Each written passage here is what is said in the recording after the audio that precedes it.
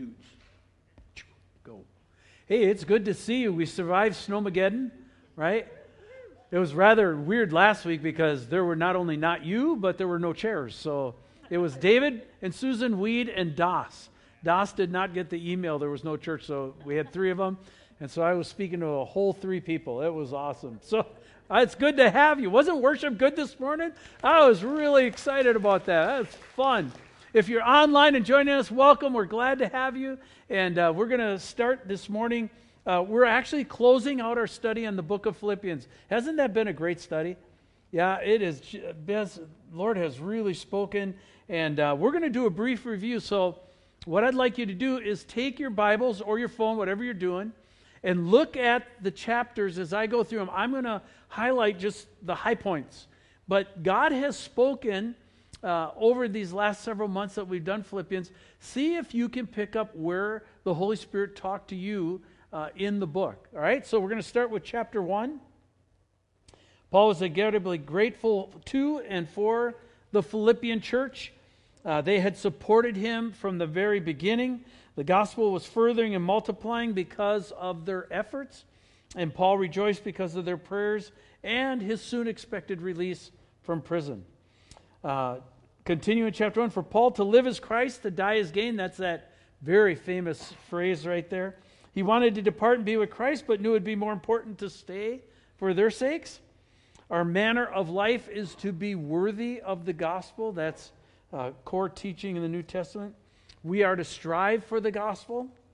It has been granted us not only to believe in him, but to also what? Suffer for his sake.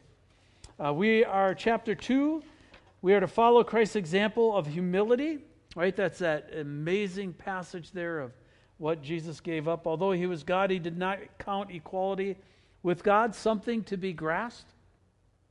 At the name of Jesus, every knee should bow and every tongue confess that he is Lord. We will wait and watch for that day when that actually happens, right? We are to work out our salvation with fear and trembling, knowing that it is an all-holy God that we do that with. We are to do all things without grumbling or complaining. How'd you do last week? Never mind. Keep going. All right? We are to stand out as lights in the world. All right? Even if we're poured out as a drink offering, we are to rejoice. Timothy, we ran into some characters in this chapter. Timothy, Paul said there's none like him, that he totally sought after the interest of Christ Jesus. Epaphroditus nearly dies for the work of Christ and is known as the sacrificial servant of Christ. Chapter 3, rejoice in the Lord. And again I say, rejoice. Watch out for those who twist the gospel. Do we live in a day like that or what? Yeah, really sad. Don't put your confidence in the flesh. In other words, the earthly accomplishments, merits, or accolades. Have a salvation that comes from the righteousness of Christ and comes by faith. Don't think you're religious. Don't do that. It's what Jesus has done, the grace he's done. He died on the cross for us. Have that by faith. Count everything as lost compared to the surpassing worth of knowing Christ Jesus our Lord. Continuing in 3, have a righteousness that comes from God and not from man, that we may know him. This is powerful in the power of his resurrection, and may share in his sufferings, becoming like him in his death, that by any means possible I may attain to the resurrection of the dead. And Paul says not that he had already obtained this, but he was pressing on towards the goal for the prize of the upward call of God in Christ Jesus. Jesus is the prize. Remember we said Jesus is his own reward. That when you get Jesus, you've got the best. Follow his example and stay away from those who walk as enemies of the cross of Christ. Our citizenship is in heaven. Our bodies will be transformed like his when he returns.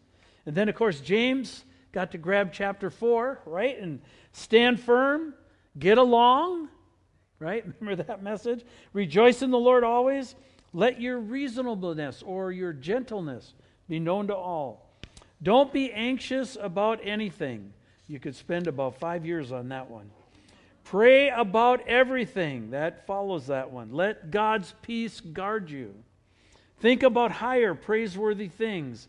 And practice, Paul says, the things that you have seen in me and others who set the example for you. And then chapter 4 continuing, thanks for reviving your concern for me, Paul says to the Philippians. I've learned to be content in all situations, and I can do all things through him who strengthens me. That does not mean we're Superman and we can blast through walls.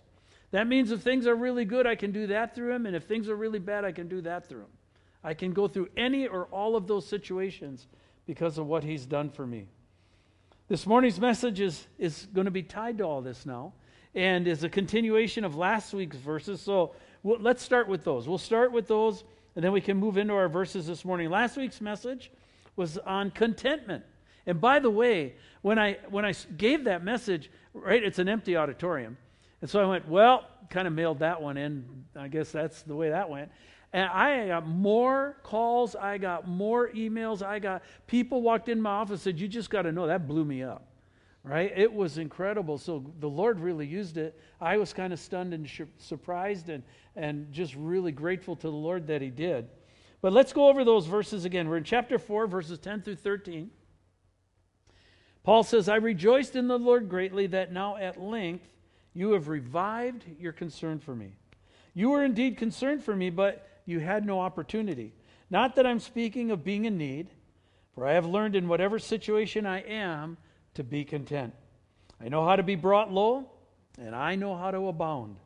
In any and every circumstance, I have learned the secret of facing plenty and hunger, abundance and need. I can do all things through him who strengthens me. All of this commentary came off of a gift that had been delivered by Epaphroditus from the Philippian church. And last week we detailed how Paul had learned to be content. I was really encouraged by that. I don't know about you, but if the Apostle Paul had to learn it, that's encouraging that at least I could learn it too. That was good. You can go to our website if you missed last week, or if you're online just catching up. You can go to the website and get the full thought off of those verses. But it must be underlined that Paul really appreciated the Philippian church. I think we've gotten that as we've gone through the study. They came from the hearts and hands of the Philippian church, and he was really grateful for them. They meant a lot to him, and he was going out of his way to say thank you. So let's pray this morning, and then we'll start, all right? Father, we seek you this morning.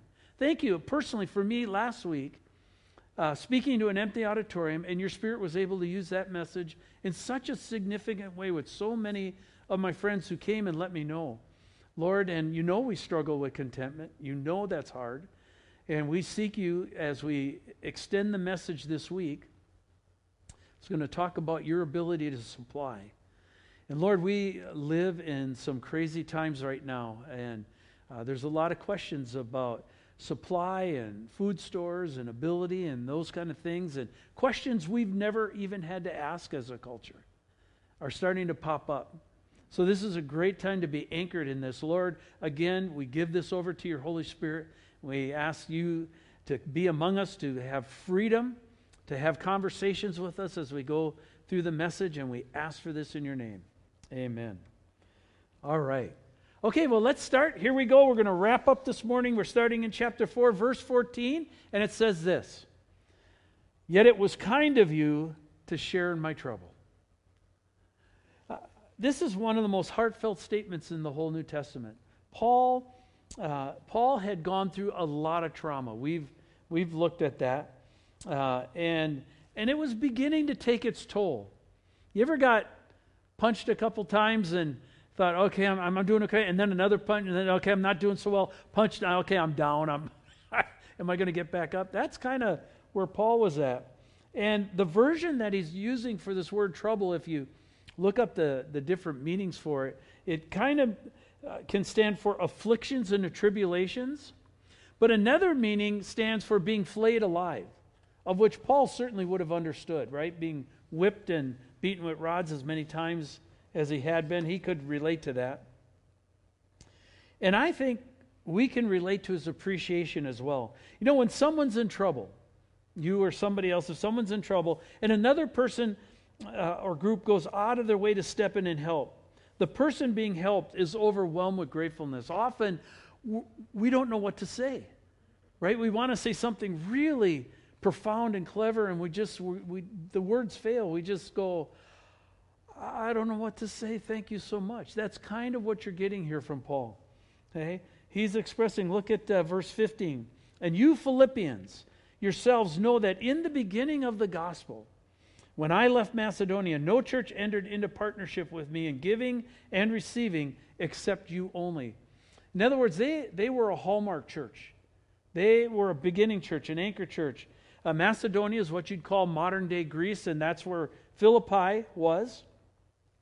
And Paul reminds them that when he left Macedonia, they were the only church to help him in regards to support during that time period. Now, certainly, other churches came online after that, right, and helped. But in the beginning, there was one church who bought the ministry, one church who bought the vision, one church who really bought into Paul, and that was the Philippian church. The Philippians were there from the beginning for him. And you can hear the appreciation in Paul's words. Look at verses 16 and 17. Even in Thessalonica, you sent help for my needs once and again. Not that I seek the gift, but I seek the fruit that increases to your credit. Paul here is complimenting them and letting them know that their reward is not with him, but with the Lord.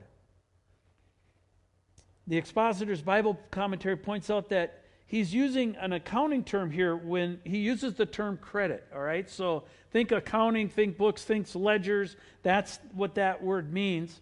Their acts of kindness are being accredited to them, much as an accountant would keep track of books, right? There's another ledger marker, and you keep that going down. Paul says that their gifts to him are bearing eternal fruit that was going into that account. I have a name for this account. Right? I call it the Jesus account. And I've mentioned this before, but it's worth mentioning again. Jesus said on the Sermon on the Mount, "But when you give to the needy, do not let your left hand know what your right hand is doing, so that your giving may be in secret. And your Father, who sees in secret, will reward you." Paul would have agreed with this. Okay? What do I mean by the Jesus account? Well, let me illustrate. There are a ton of people here at Northview who do all kinds of things behind the scenes, and nobody sees them doing it. Nobody knows they're even here when they're doing it, right? And often I'm here, and I'll see them. I come walking through a hall or something, and I'll see people doing stuff, and I'll tell them that that's really good because it goes into the Jesus account. And they kind of give me a quizzical look, and I say, it's the Jesus account, right? God tracks acts of service for him, even if nobody else sees it. And I add, that's a really good account to have, right? And often they'll laugh or they'll smile and they'll say thank you. You know, Paul felt the same towards the Philippian church. They had, all that they had done for him went into the Jesus account. It was a kingdom account. Paul says it's bearing fruit and it's storing up treasure for you up in heaven. And Paul wanted them to know that. Now, what's true for them is also true for us. Northview, we need to know this morning, whether you're here or online, nothing you do for the kingdom of God is in vain or goes to waste. Do you hear what I'm saying? Nothing you do for Jesus, nothing you go out of your way for to help someone else, nothing you do and nobody sees it, none of that is in vain or goes to waste. Nothing you do for Jesus gets forgotten or lost. He's a pretty good accountant. He can track it. And that's why Paul says in the book of Galatians not to grow weary of doing good, for in due season we'll reap if we don't give up. And Paul was encouraging the Philippian church the same way. Keep going. Don't give up. You helped me from the beginning. Hang in there. Keep doing it. It's going to bear eternal fruit. Paul's saying, look what those gifts meant to me. Look at how appreciative I am. He says, they mean more to the Lord Jesus than they did to me. You know, a cup of cold water is a big deal in the kingdom of God. But a lifetime of service is a precious treasure. It's the day in, day out little things that really matter. Church, I would just like to encourage us, keep your heart warm. Keep your heart big when it comes to being generous for Jesus. And that's as true as today, especially in these times, as it was for the Philippian church. Don't let the world squinch you into getting hard and jaded and that kind of stuff. Keep your heart big. Keep serving. Keep giving. It's all going into the Jesus account. Paul continues in 4:18. I've received full payment and more. I am well supplied, having received from Epaphroditus the gifts that you sent, a fragrant offering, an acceptable sacrifice, pleasing to God. Paul says it's ample, means it's more than he needed. It's bigger, better, right? Like, wow. You ever gotten one of those? Like, how you didn't need to do that. And I often tell people, they'll say that to me, you didn't need to do that. And I'll say, well, if I had to, I wouldn't have. Right?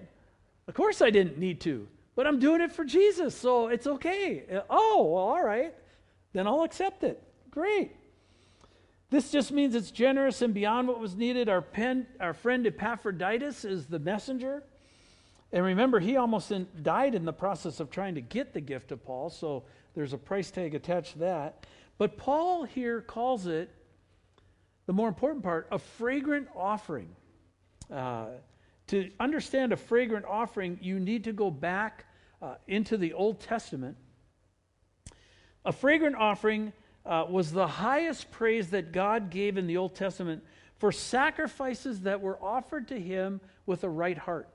And you will find the sacrifices of the Old Testament always had a special incense that was used with them. So in other words, you'll read about this primarily in the book of Leviticus or Numbers, but with all the different offerings, there was an incense that was given with the sacrifices that created this smell that was said it's a fragrant offering to God.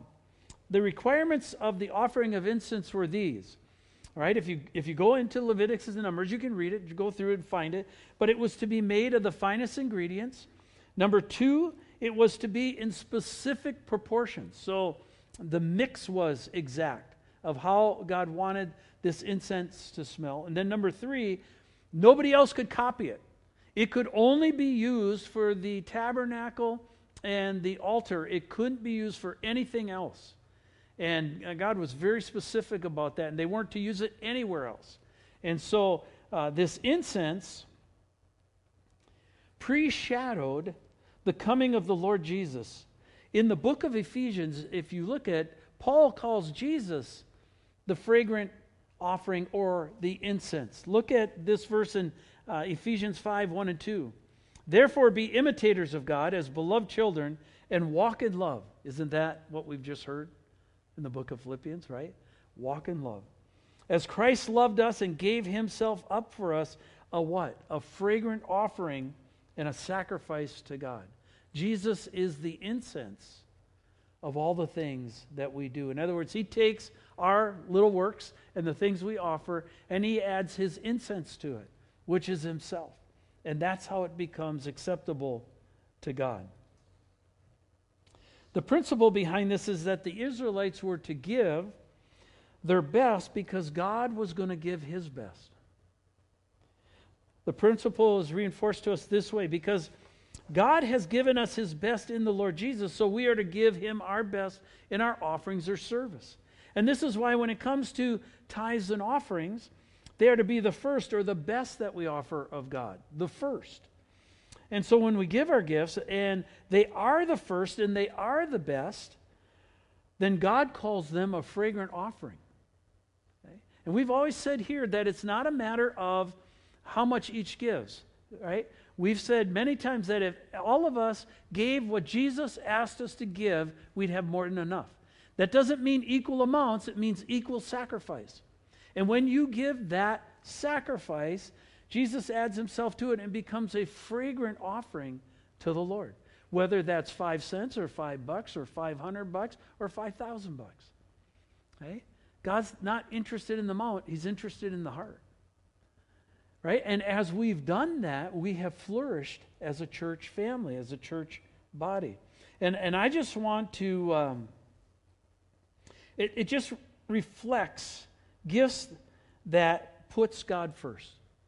And that is really pleasing to God. In Northfield, I just want to commend you. As a body and a family of believers, you have consistently given this way since the beginning of this church. And it has been the hallmark of us as a church. You have given graciously, you have given sacrificially, and when I read this, I can relate to how Paul felt about the Philippians, because I feel that way about you. Just an incredible group of people. What a privilege to serve together. It's an amazing deal. Let's go on. The next verses are some of the most famous verses in the Bible. All right? Verses 19 and 20. And my God will supply every need of yours according to his riches and glory in Christ Jesus. To our God and Father be glory forever and ever. Amen.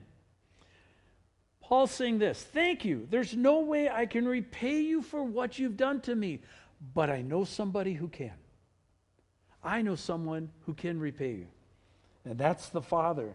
Because you've given to me, God will give back to you. And he will supply all your needs. We could go into a whole long discussion about the difference between needs and wants. We're not gonna. I figure you and the Holy Spirit can figure that out, all right?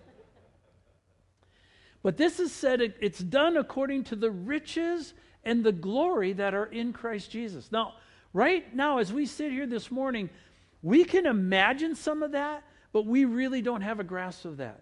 Because we kind of tend to shrink God down to us and think, well, I have a budget. God must have a budget.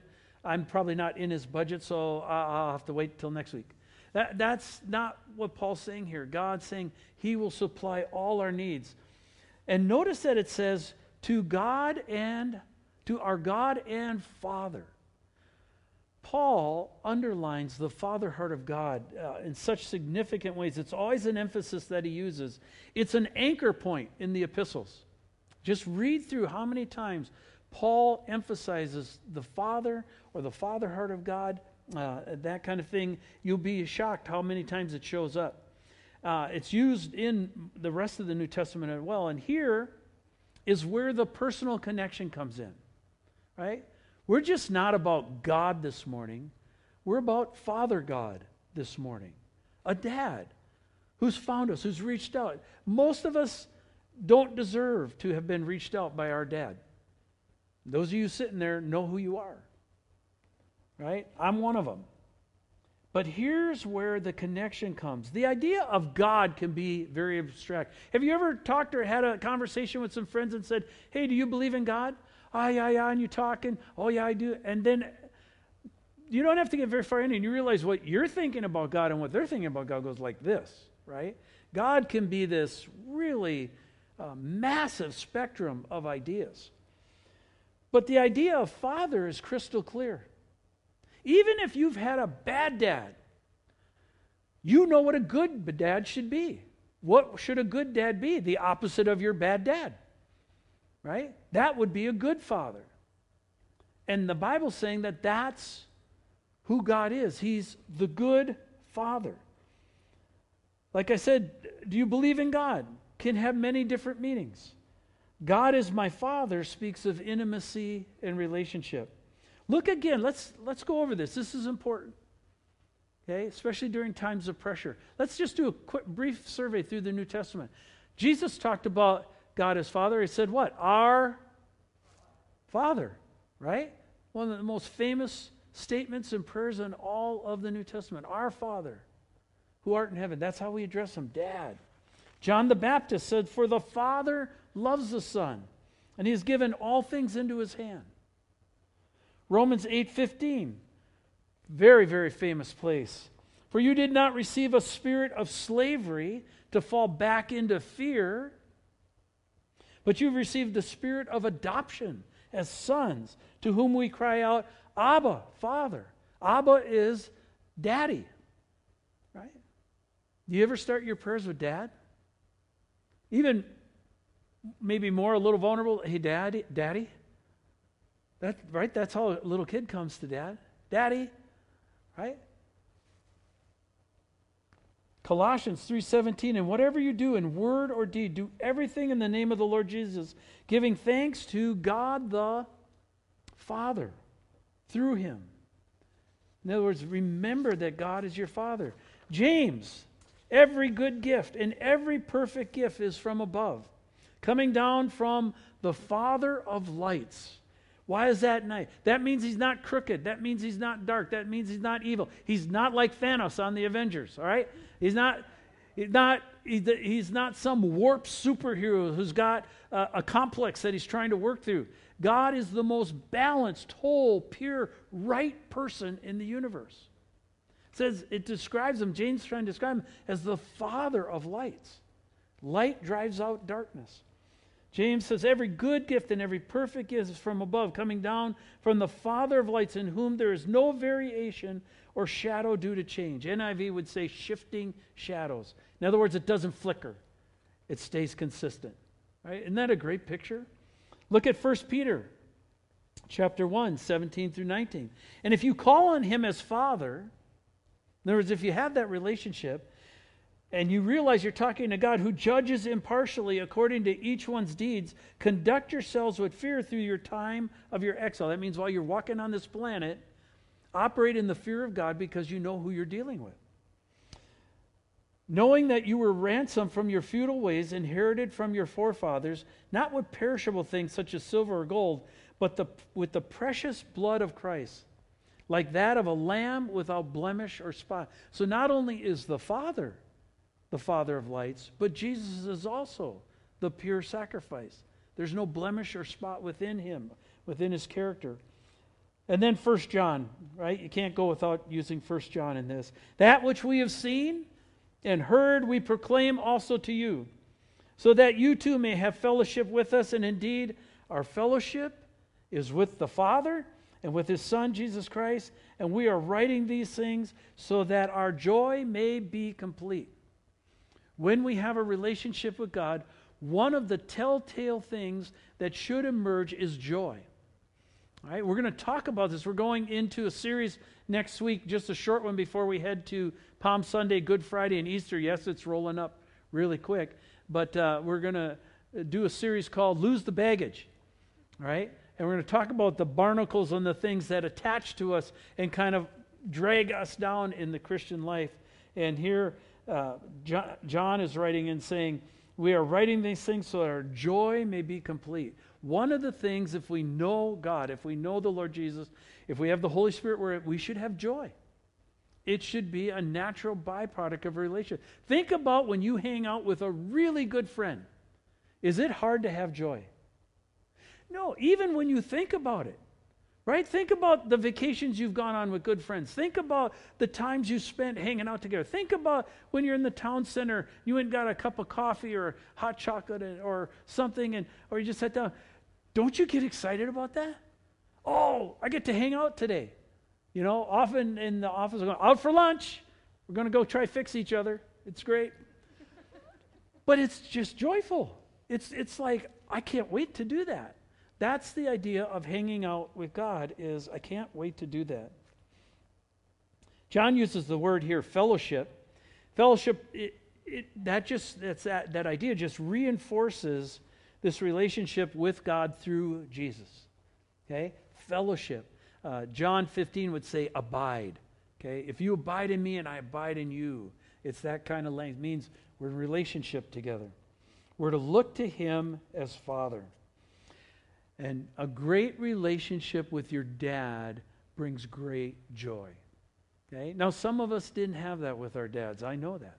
Okay? And some of us, our dads sinned against us. I know that too. But what it's saying here is that God, the Father, is different than that. And if you let him, he'll heal that. He'll wash and scrub that up.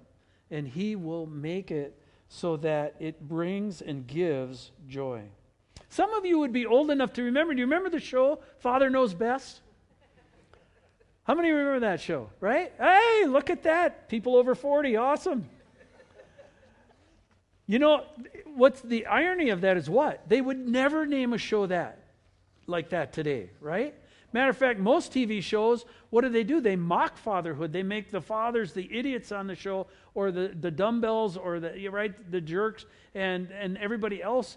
But there was actually a show at one time said Father Knows Best, and it was about the importance of father and the role modeling of fathers. And it was a great show. I remember watching it as a kid. The whole sense of seeking God. Think through your lives. I know we got stories. But the whole sense of seeking God is because He is a good Father. Amen? Amen. He's a good Father. Hebrews 11 points this out. You don't go after Him if He's not good. Look at Hebrews 11:6. Without faith, it's impossible to please Him. That means you've got to believe a relationship's possible, or you wouldn't even try. You've got to have faith that if He said come, that you can do it. Without faith, it's impossible to please Him, for whoever would draw near to God, your Father, must believe that He exists. That's kind of important. But what's the second part? That He rewards those who seek Him. That's why a daily quiet time. That's why you spend time with Him. That's why you pray. Because He's a rewarder of those who seek Him. And Paul's reinforcing this for the Philippian church. What he's saying, that's so important to them, and it's so important to us. Here's what he's saying. Your Father in heaven will take care of you. And I think that's significant in this era that we're in right now. Have you read about the snowstorms in Texas? And you know what? Texas is not made for snow, right? Their homes aren't insulated. Pipes have broken. Grocery stores are empty. It's like, wow. We live in perilous times. And this is the time you've got to anchor down and say, God will take care of us. He's going to be there. And He's going to be there for us. He will supply all our needs, all your needs, according to the riches that are in Christ. Is there any limit to what Jesus can do? Is there any limit to where He can be? Is there any limit to who He can know? Then we, church, have to depend on that. It can't just be words. That's got to be an anchor for us. God had them covered. He's got us covered. This is to His glory. Because why? Because He's a good Father. And that's why we seek Him. Paul closes out the epistle by sending greetings to everyone. We're going to just skip through those 2-3 sentences. But his last statement in Philippians is both an exhortation and a prayer. And it says this: the grace of the Lord Jesus Christ be with your spirit. In other words, the grace that is in Jesus, may that be with your spirit. So let's leave this morning with this idea in mind. All right? May God's grace reinforce and anchor you, regardless of what comes down the pike here in our history, in our culture. May God's grace reinforce and anchor you. May it lead you. May God's grace comfort you. He is the God of all comfort. May God's grace guide you, and may His grace protect you. We'll end this whole series with Philippians 4:7. And may the peace of God, which surpasses all understanding, guard your hearts and minds in Christ Jesus. Let's pray. Father, this has been a wonderful, wonderful series. We've gotten all kinds of significant touch points where you've talked to people. We've had all kinds of principles that have stood out, things that we got course corrected on that have been helpful. And Lord, we seek you this morning. We don't know where things will go. We don't know if things will get better or worse, but Philippians says it doesn't matter. Because we can do it all through you, whether it's good or bad. And Lord, we seek you for that. We ask that you would help us rely on you, approach you as Father, trust you with what you've done through your Son, and lean on the leading of your Holy Spirit as we go through life, no matter what it brings, Lord. We ask for this and seek this in your name. Amen.